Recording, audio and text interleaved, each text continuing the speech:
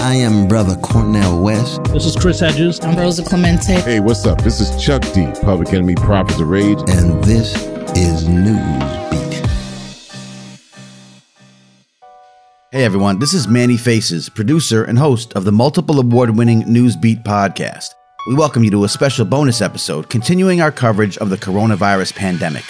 You can listen to all of our episodes, including our traditional blend of hard-hitting social justice journalism and original hip-hop, on Apple Podcasts, Spotify, Stitcher, TuneIn, wherever you get your favorite podcasts.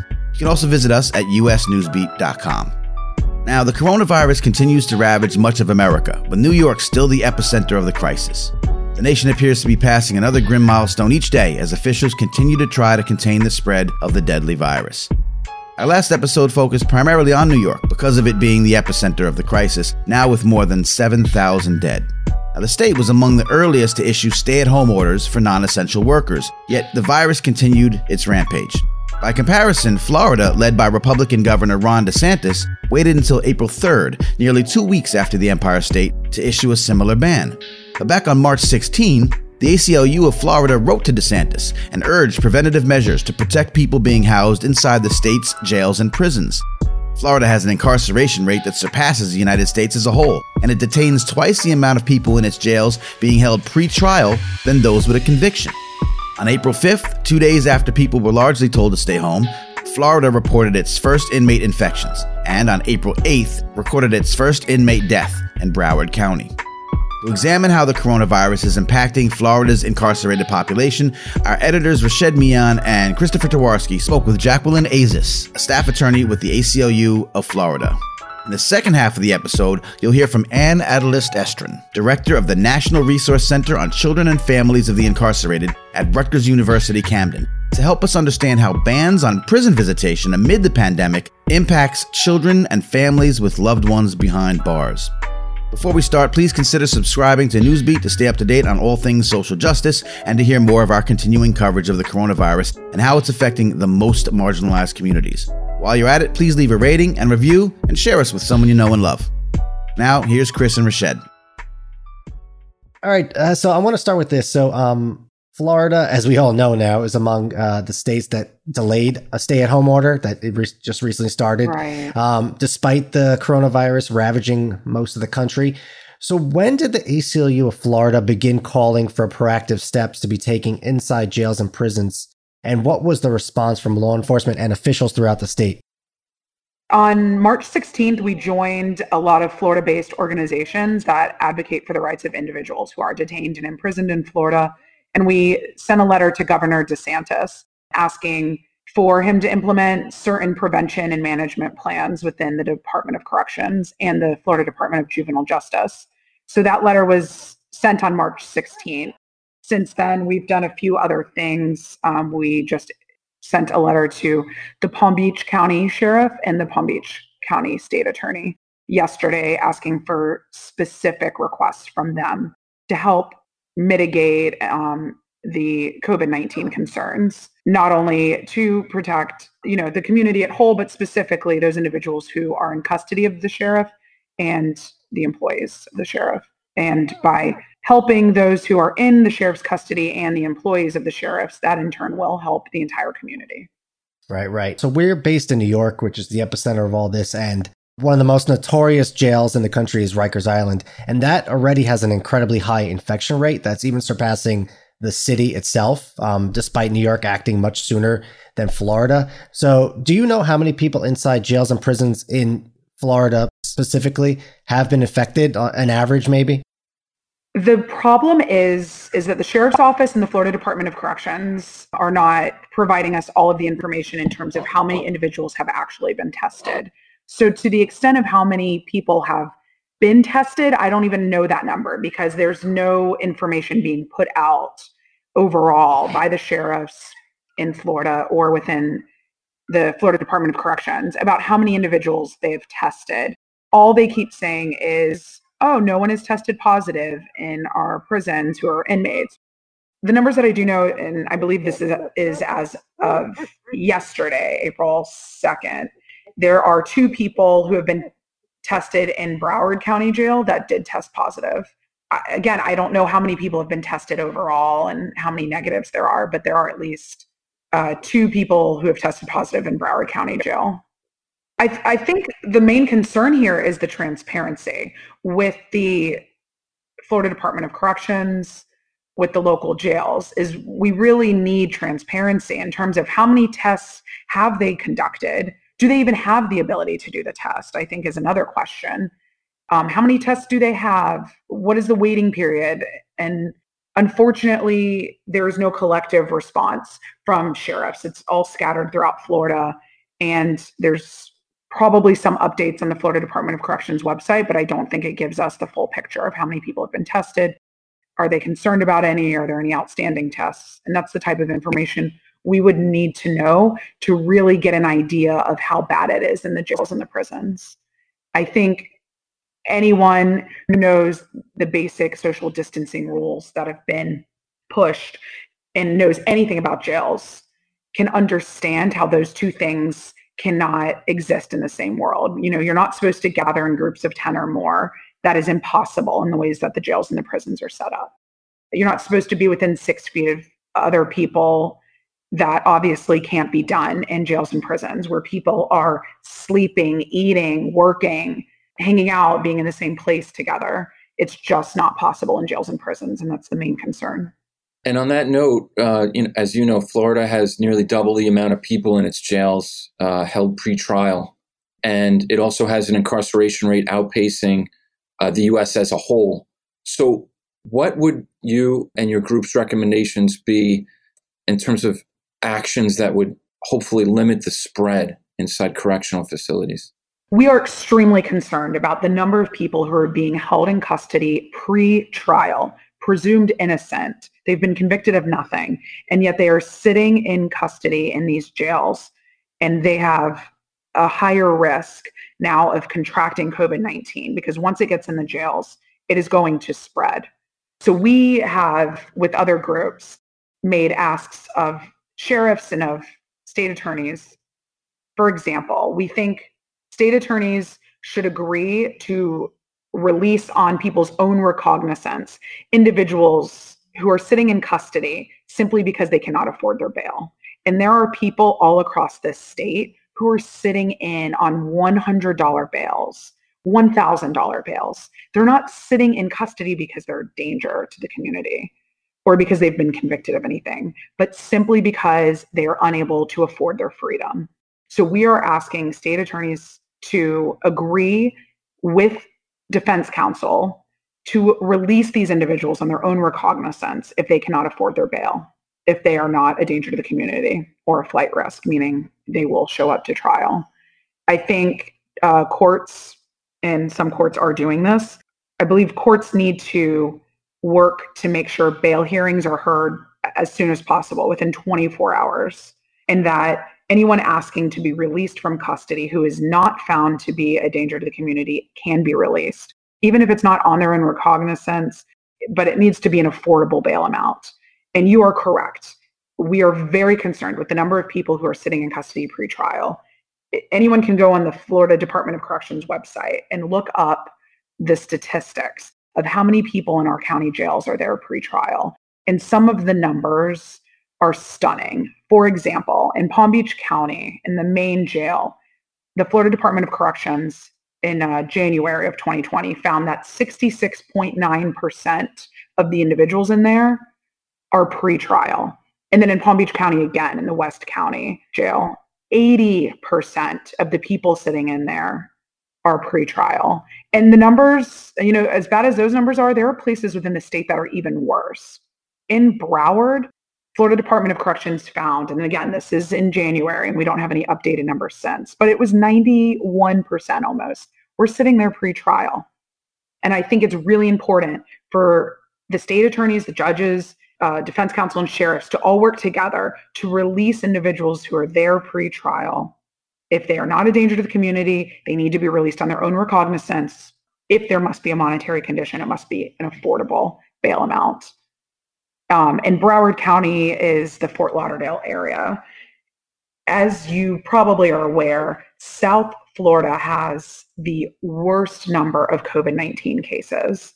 I believe Miami is the worst, Broward is next, and then Palm Beach County. So the concern in South Florida is even greater. So the fact 90% of the people sitting in the county jail in Broward County are pre-trial is horrifying, because these are individuals who should be quarantining at home like the rest of us, not sitting in a jail where people are living, eating, sleeping, working together in such close proximity, unable to social distance and quarantine like we can. Wow, those numbers are staggering. And on top of the people who are inside these facilities, Florida also has a significant number of people under criminal supervision. And we know from studies that a large percentage of prison admissions nationwide are the result of violations of probation and parole supervision. What are your concerns about that? And have there been calls to stop sending people back to prison for these violations, which a lot of time are very minor? In our letter that we signed on to with various other organizations, we did ask for the governor and the Florida Department of Corrections to reduce unnecessary parole and probation meetings. So there are a number of individuals who are on probation or parole who have been, viewed as low risk, and they should not be required to spend the time traveling to and from and waiting in crowded administrative buildings for these brief meetings with their parole or probation officers. I think anyone who is on supervision that no longer needs it to check in person, they should be allowed to just check in via phone call, especially now that we are under a stay-at-home order by the governor. There's no reason to have people unnecessarily leaving their homes. We also asked that the governor and the Florida Department of Corrections eliminate parole and probation revocations for technical violations. So, for example, in 2016, 60,000 people went back to state prison, not because they were convicted of a new criminal offense, but because of a technical violation. Technical means something like they broke curfew or they failed a drug test. It was not a violation because of a new crime that they committed. So in an effort to lessen the prison population and to make sure more people are not coming in to the state's jails and prisons, the states and the sheriffs should stop locking people up for behaviors that are simple technical violations. That number's staggering. I mean, that's incredible. And that's from 2016. I wish I had a more updated number for you. Jackie, this is the last question from me that I have. But obviously, the U.S. is the world's largest prison state in terms of incarcerated people on a daily basis. And, a lot of advocates nationwide are saying that, this pandemic has sort of brought this to light even more, almost amplified this as a reason why the country needs sweeping criminal justice reform measures. So what are some specific policies that you think are necessary to reduce the incarcerated population? You're absolutely right. So some sheriffs have already released individuals in Florida county jails due to the COVID-19 concerns. For instance, Pinellas County, which is the St. Petersburg, Clearwater area, released 200 people. Hillsborough County, which is the Tampa area, released 164 people. Volusia County in the Daytona area released about 88. And then Lake County, which is a smaller county outside of Orlando a little bit, released 44 people. And so other jurisdictions are also issuing notices to appear instead of arresting people. So these efforts to release individuals who are sitting in custody pre-trial, these are things that criminal justice advocates here at the ACLU and so many other organizations across the country have been advocating for a very long time. If there are individuals sitting in custody simply because they cannot afford their freedom, they cannot afford their bail, they should not be in custody. And it should not have taken such a horrible pandemic, such a global travesty for these courts and these state attorneys and these sheriffs to recognize the need to release individuals who shouldn't be in custody in the first place. So these efforts are commendable. However, they need to be extended beyond the emergency that we live in now. And hopefully by these institutions, the courts and the sheriffs and the state attorneys recognizing that these individuals didn't need to be in custody in the first place during this pandemic, they should not be in custody even after this pandemic is done. And I don't want to over exaggerate, and I don't think I am, but wouldn't it be true to to look at this as almost, so if you can't afford bail, you almost could be looking at a life and death situation, right? Because now you're in a place that's so confined. Obviously the masks and all these other precautionary equipment have not trickled down into the jails and prisons yet, and you're being sort of forced into an environment that is potentially like life and death now, right? I mean, is that taking it too far, do you think, in your expertise, or do you think that that's an accurate portrayal?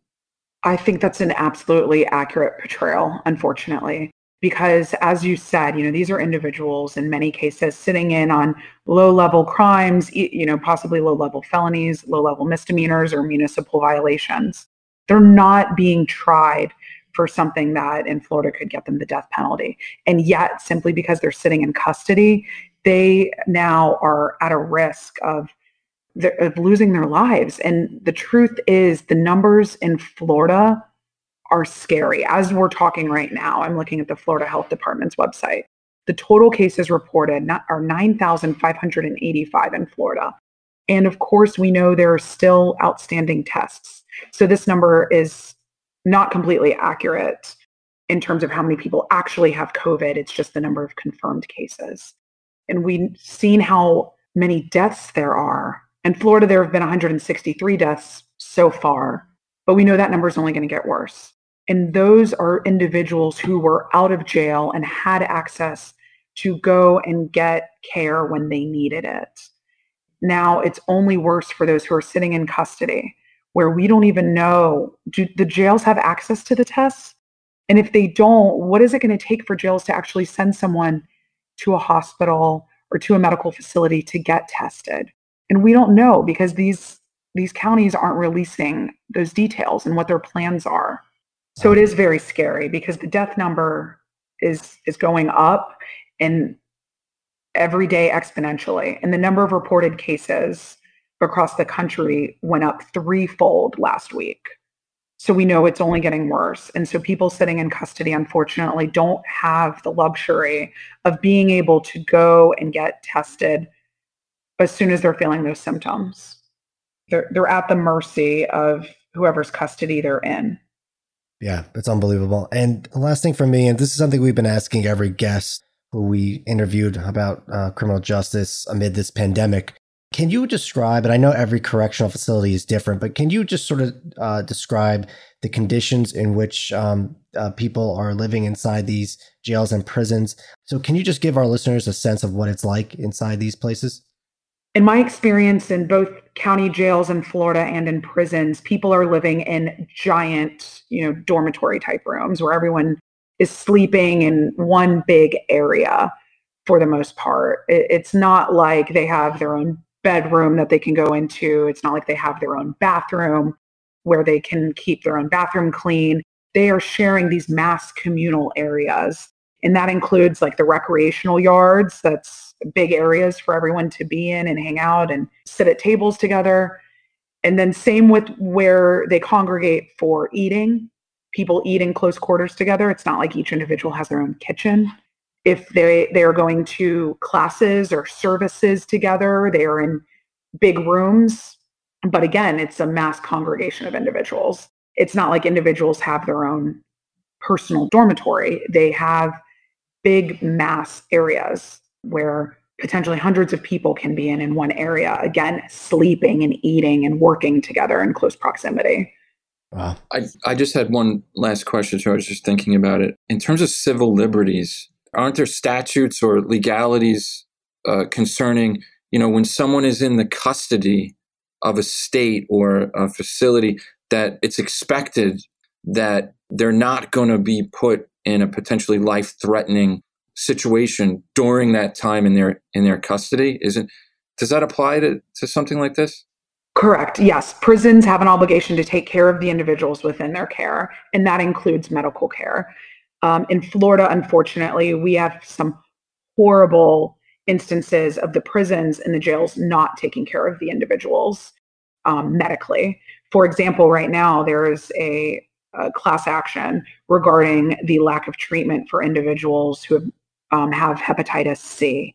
The court has found that the state has totally ignored the needs of the individuals who have hepatitis C. And unfortunately, that's not the only example of the state of Florida ignoring the medical needs of those within its custody. Well, Jackie, I think we covered everything we needed, unless there's something that you think you want to add that we failed to address. One final thing I'd like to say. Extraordinary times call for extraordinary measures, and we all know that. But I do think that the measures we are requesting from the prisons and from the jails are not even that extraordinary and should be carried on beyond this pandemic. Us simply saying these people should not be in custody in the first place simply because they can't afford their freedom, that's true now during this pandemic, but it's true later. So I don't think we are asking for anything beyond what they should be doing anyways. I just want to emphasize that, yes. Yeah, that's a great point to end on. Thank you so much. A big thanks to Jacqueline Azis for sharing her insights. Now to another important matter. According to the National Resource Center on Children and Families of the Incarcerated, more than 2.8 million children in the United States have an incarcerated parent, and 10 million children have experienced parental incarceration at some point in their lives. That's a staggering number. Familial bonds are hugely important, and these connections can have a huge impact on people who are incarcerated. Research shows that people in prison who remain in contact with family members receive less disciplinary actions and have lower recidivism rates. At the beginning of the coronavirus crisis, most correctional facilities in the U.S. banned public visitation to limit the spread of the disease. So how does that make life more difficult for the people behind bars and their children and loved ones? We discuss this with Ann Adalist-Estrin of the aforementioned National Resource Center on Children and Families of the Incarcerated. Here's Chris and Rashid. First thing first, can you state your name for us, title, and affiliation? Ann Adalist-Estrin, and I'm the director of the National Resource Center on Children and Families of the Incarcerated at Rutgers University in Camden, New Jersey. Great. And can you just describe the Resource Center, what it does, and how long it's existed for? Yeah, the Resource Center originally was part of the federal government during the Clinton administration. It was funded during that time to look at what was going on around the country, serving kids and families of those incarcerated. It wasn't refunded in the Bush years. I was the director at the end of the Clinton administration years. So we sort of took it and we blended it with another sort of nonprofit NGO and limped along for many years until 2013 when we were invited to come to Rutgers Camden. Our main goals are to gather and access accurate data to train and also inspire people to do this work and the people who are doing the work, to support and promote family strengthening public policy related to this issue, and then finally to include the families in defining the problem and designing the solutions. We don't do direct service work, so we don't work directly with the families. Our bread and butter is training and technical assistance to state governments, local governments, small programs, other countries. So that's really the bulk of what we do is training and technical assistance. Just the first thing, can you explain how many children have parents in prisons and whether minority children are disproportionately affected by this? So it's always the first question. It's a great question with complicated and not very satisfying answers. The number that you'll see most is 2.8 million, which is sort of 1 in 14 American kids. That's a snapshot number, so on any given day. And I have to say that we have no system in place in this country to count these kids. There's no place where it's asked on any forms. And we really aren't advocating for that in terms of child serving systems. We really don't want schools to be asking or pediatricians. I can talk about that a little bit later, but it has to do with the stigma that kids feel. So the only system where we do collect the data is the adult system in corrections, but there really are very, very few departments of corrections, state, local, or federal. Although the federal system has begun to collect information when people come in about their kids. So any numbers you see are basically either random samplings that have been done by the Bureau of Justice Statistics, the last one having been done in 2008, and then taking those random samplings and doing a formula to project a guesstimate, is what we call it. So the best guesstimate is 2.8 million. If you see 1.8 million, it means that they didn't include jails or municipal facilities. Now we're starting to see like 5 million as a number. And that's because people are expanding the formula to project out not just a snapshot number, but in their lifetime. So in a child's lifetime, about 5 million American kids will experience incarceration. And if you see 10 million, then you're looking at someone who is using any form of criminal justice system involvement. So it could be house arrest or probation or parole, not just incarceration. And so, that's the dilemma that we have, is that everybody wants numbers and there's no system in place to really gather them. We have to do our best guess. In terms of disproportional representation, the standard number is that African American kids are 7 times more likely than white kids to have an incarcerated parent. Latino and Native American kids 2 to 3 times more likely. It's roughly sort of 1 in 7 or 1 in 8 African American kids in America have an incarcerated parent. I want to just say too that we're very cautious about using the disproportional minority contact information because, in the Resource Center's view, the interpretation of that data can often be done with a lot of bias. And so the meaning that gets made of those statistics matters a lot for the stigma that these kids and families face. So we really want to say that racism is alive and well in all of the systems that serve these kids and in almost every part of the criminal justice system. That accounts for those numbers more than that, a group of people is inherently more criminal or more likely to commit a crime. And also it's important to make a distinction between numbers of people who have committed crimes, number of people who are charged and not yet tried and who are incarcerated, and those who have been convicted rightfully or wrongfully. Is it even possible then to make a broad statement or quantification of the population of children with incarcerated parents now compared to the 70s before the tough on crime policies emerged? That's a good question. We use a statistic, a slide that someone sent me. I can't even track down the actual source of it.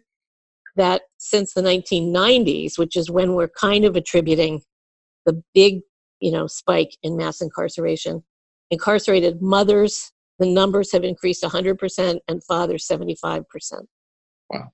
So just in terms of, let's talk about the visitation. How important are personal visits for both the parent and the family members who are incarcerated and, their loved ones on the outside? How important is this? So the only really helpful research we have is on the parent side. And there is some good research that says that people who are incarcerated who receive visits from children and families, particularly families. The research on just children is pretty sparse, but who get support and visits from their families have fewer disciplinary actions while they're inside. And there is some indication that it lowers recidivism rates. So we have that. We know that from countless anecdotal evidence of correctional staff that people who receive support and visits from their families just do better. There's not a lot of good research on the kids' side. And some of the research that is out there is actually shooting us in the foot, if you will, because some of the researchers use as a gauge, as a paradigm, whether or not visiting a prison is traumatizing for kids. And given that we're working pretty significantly and steadily on the notion that having an incarcerated parent is traumatic for kids, when researchers say that it either further traumatizes them or re-traumatizes them to visit their parents, that's actually the antithesis of what we believe. So some of the research that is out there is difficult. And I'll explain that, because when a child visits a parent in prison, they're going to have a reaction. And the stronger the bond and attachment to that parent, likely the stronger the negative reaction after the visit. So like the Monday morning meltdown in school, which is very similar to kids who live in divorced households and go back and forth. Or it's incredibly similar to kids whose parents are deployed in the military. But most of the time, no one would say that the divorce court should not give kids joint custody or give families joint custody because the kids have a reaction to going back and forth.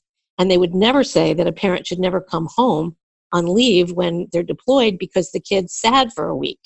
And yet that is an argument that's used against visiting for kids with incarcerated parents. So we really want to clarify some of the research about it to say, let's look at if it is very traumatic for kids, let's look at which is more traumatic, the separation or the visit, and or how does this trauma compare to the trauma of those other kids I mentioned with other separations? And we haven't seen that comparative research yet. So having said that, we don't have any empirical feet to stand on about really what visits do for kids, except, again, years and years of anecdotal information and small sampling studies that do indicate that kids have lessened anxiety when they actually get to see their parent.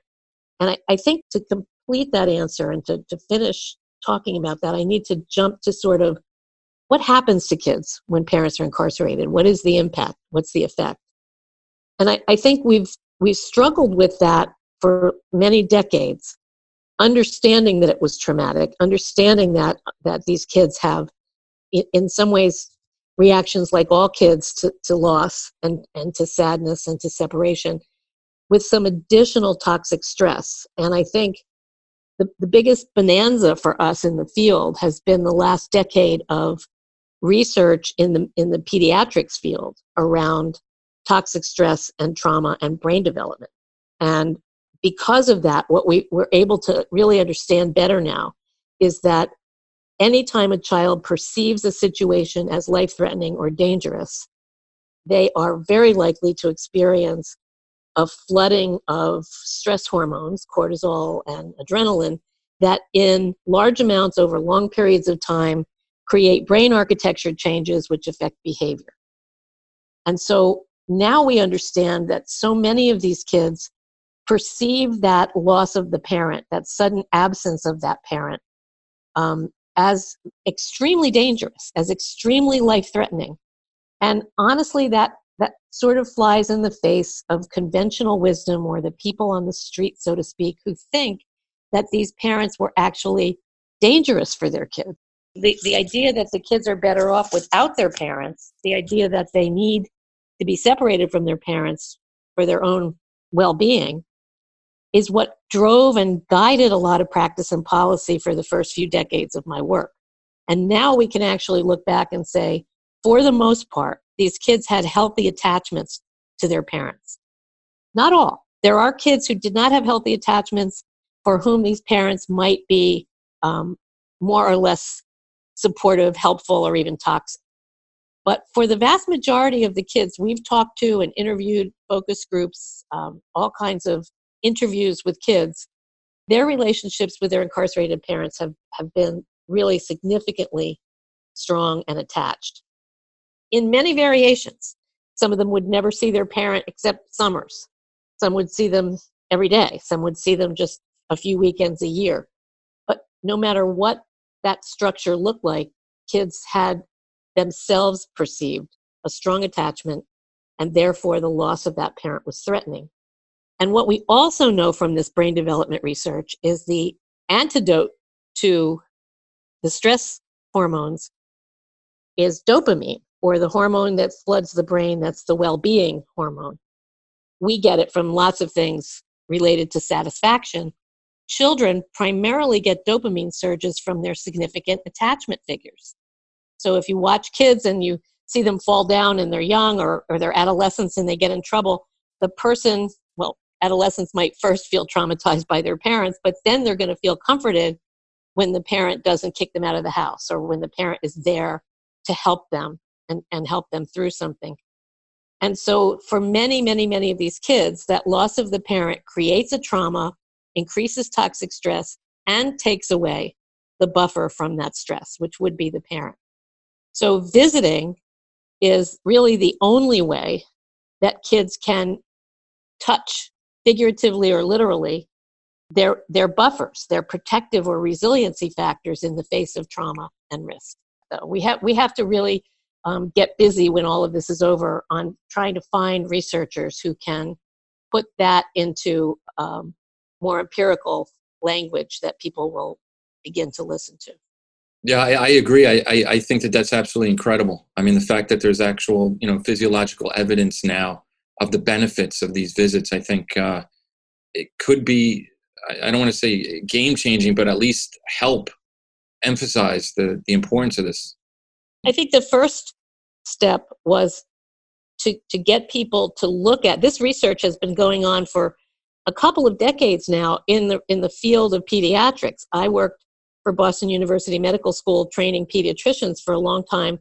And, so we were paying attention to this research, 15, 20 years ago. And it was hard to get people to include children whose parents were involved in the criminal justice system in that group of kids that we were talking about that were negatively impacted by what they're now calling the ACEs, the adverse childhood experiences. Because I think, as I said before, people were assuming that these kids were kind of exempt from that. No, they're not going to be traumatized by a loss of a parent because that parent wasn't really good for them.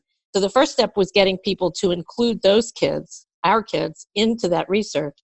And now the next step is to help get that out there in ways that it can get utilized in policy and practice.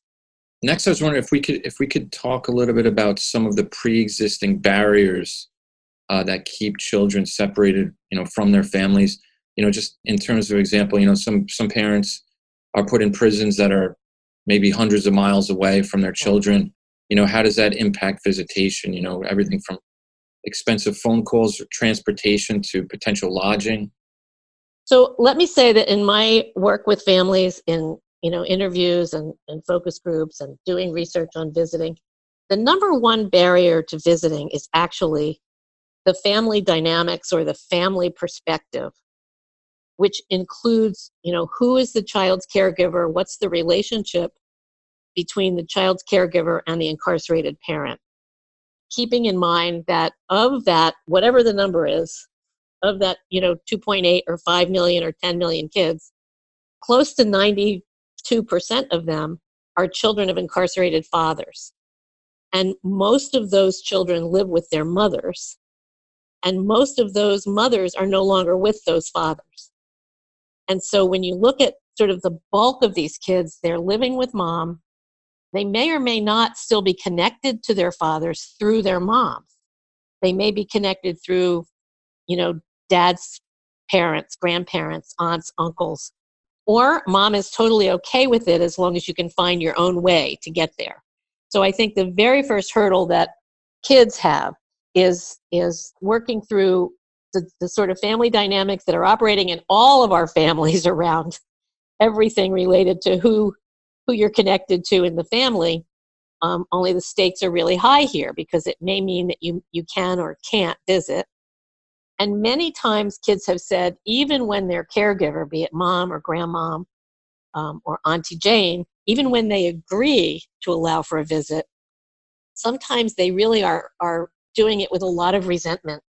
And then the child feels the loyalty conflict between wanting to see their parent and some guilt around that. And so many kids will say, eventually I just stopped saying I wanted to go because grandma or mom or dad or Uncle Harry were really not liking it very much and I didn't want to upset them.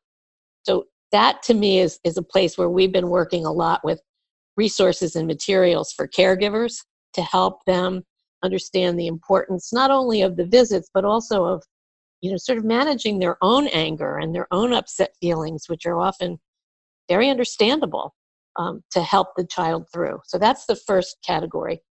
The second one is, as you mentioned, the distance and sentencing issues.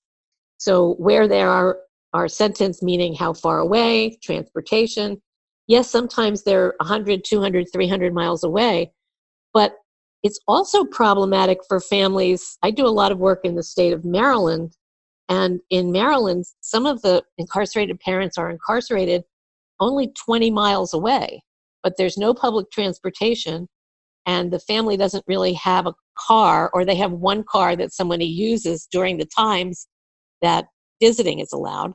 And so transportation in all of its forms is really, really an obstacle in general.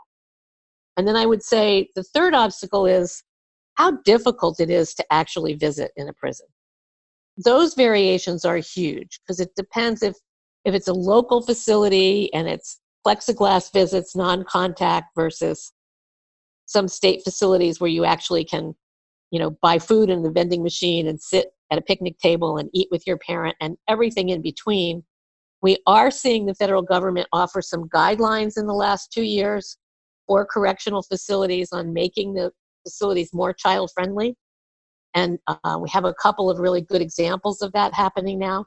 And so when we start to see that, it will make it a little less difficult and strained to go on those visits. And so then, and if you think about those three categories, if the visit itself is really cumbersome, long waits, and often you drive a long way and you get there and then there's a lockdown and you can't get in, or you get in and there's a delay getting your loved one into the visiting room, and so the visit that was supposed to be an hour is only 20 minutes.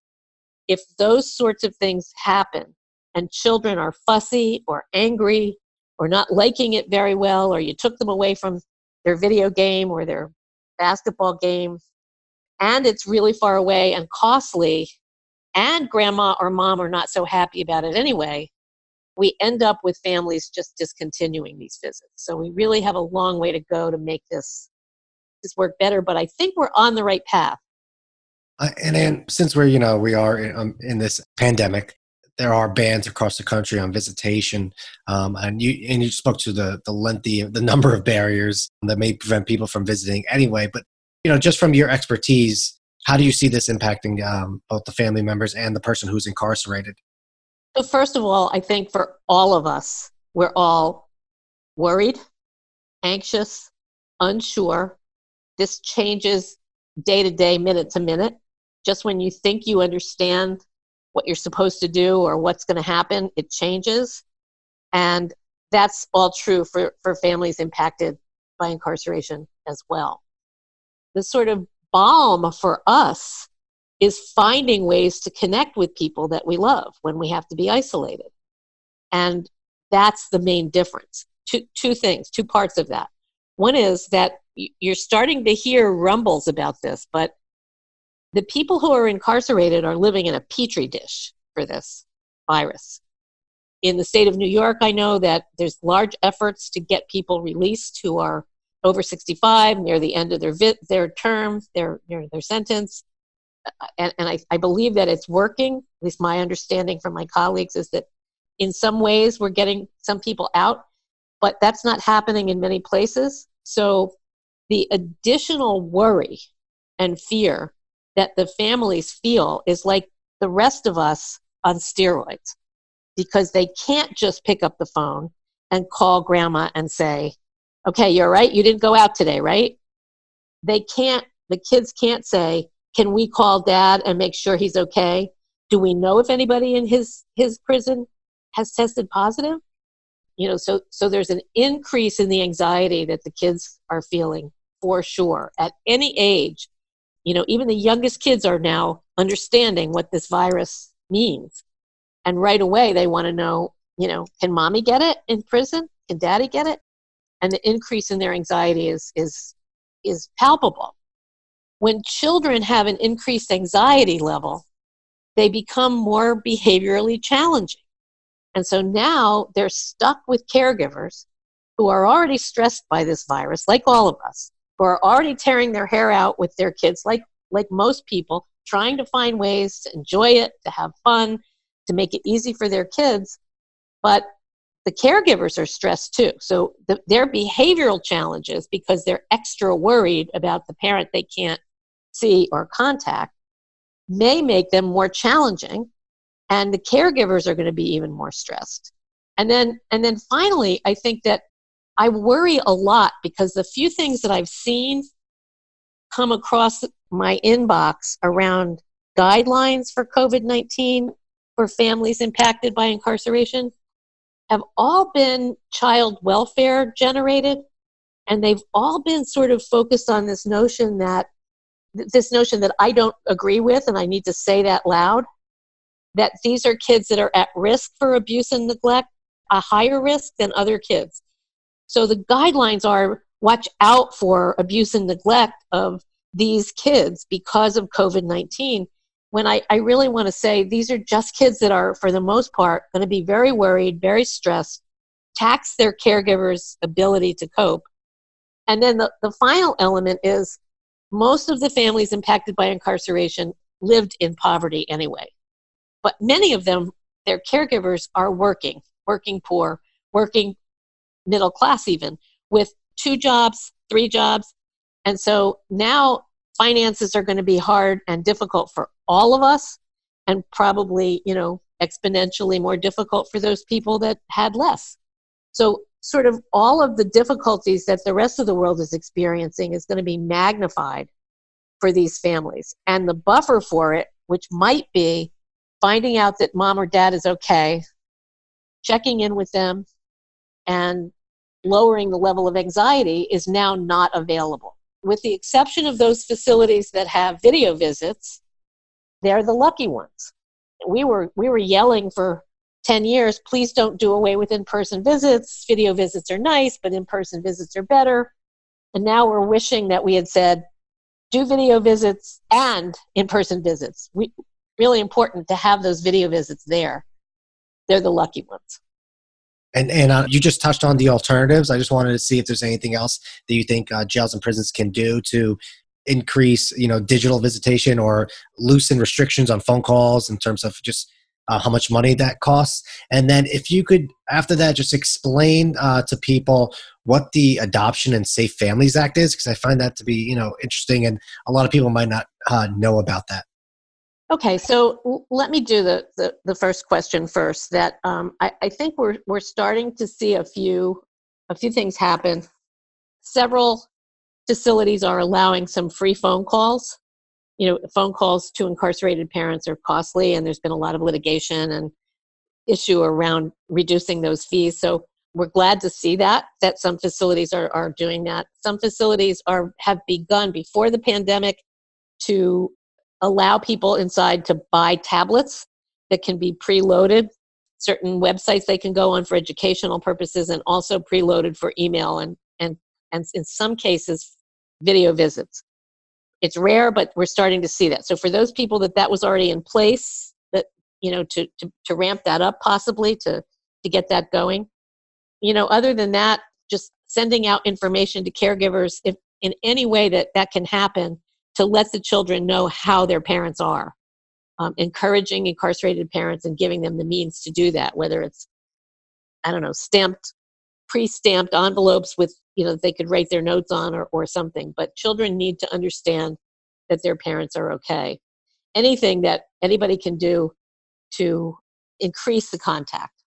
And let me just say that if facilities and organizations rally to make some of this happen, they have to be sure that the information is given out to the families, because in one state they were doing free phone calls, so many within a week, but they couldn't get through. And what they weren't told was that every time you try to make the call, even if you don't reach the loved one, that counts.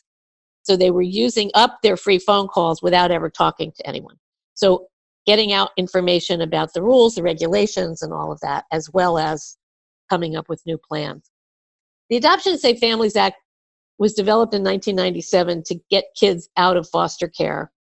It was developed at a time when most states stopped paying foster parents when a child was adopted.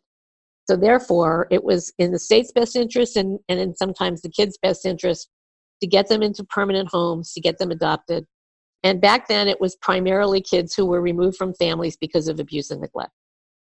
With mass incarceration and the large numbers of people who are incarcerated and locked up, kids are at risk for having their parents' rights terminated so that they can be adopted, even when the parent who's incarcerated was not abusive, not neglectful, and is getting out in a reasonable amount of time and could easily resume parenting. So we're starting to see states change those rules, in part because most states are still paying people now. That changed dramatically. So even if you adopt a child, you still get a payment. So they're not saving themselves any money by terminating the rights and getting the kids adopted. So that part's no longer, a reason. And in the best interest of the child needs to be really evaluated. If this parent, just because they're incarcerated, does not mean they're not a good parent. And if there's no child-related crime and no abuse or neglect in the history of this family, and they can stay in a placement with a relative until the parent gets out, we're starting to see states like California and New York make some really good changes to that. That's great, and thank you so much. And in the couple minutes we have left, is there anything that you wanted to get across that we may have neglected to ask you in terms of just how this particular crisis will impact people? You sort of gave sweeping answers, but I want to put it out there. Well, I think that these are kids that are going to be extra stressed, and that many of their resources are going to be taken away. We're all hearing about how many of these kids living in poverty were eating at school, so food is going to be less available. Many of the kids had resources like behavioral health resources or mentors or support groups at their church that they can't go to now. And so, I really think we need to think about these kids, be careful not to frame this as a child welfare issue, that these are kids that are at risk for abuse and neglect any more than any other kids, but they are at risk for being really anxious and really sad and really stressed out. So any organizations that are out there that are serving kids and families, they'd be great to look up and see if you can volunteer to do anything from home, see if you can donate. We have a list of programs on our website all over the country that might be near people who are listening to this, and that they could find a way to get involved with a very important issue. That's great. Thank you, Ann. So we'll let you go. Thank you so much. All right, well, that'll do it for this special episode. Again, subscribe to Newsbeat on your favorite audio or podcast app to stay informed about these critical issues and for more coverage of the coronavirus pandemic, which is disproportionately impacting marginalized communities. As with everyone, the virus has upended daily life, and for some, the consequences have been tragic. We're going to continue to deliver the news because it's important, perhaps now more than ever, to highlight injustices and expose them. A big thank you to our parent company, Inbound Marketing, Sales Enablement, and Client Retention HubSpot partner agency, Maury Creative Studios, who makes what we do possible. Once again, my name is Manny Faces, and thank you to the Newsbeat and Maury Creative Studios teams for helping us put these episodes out. We'll be back very soon. Please stay healthy and safe, everybody. One love. Peace.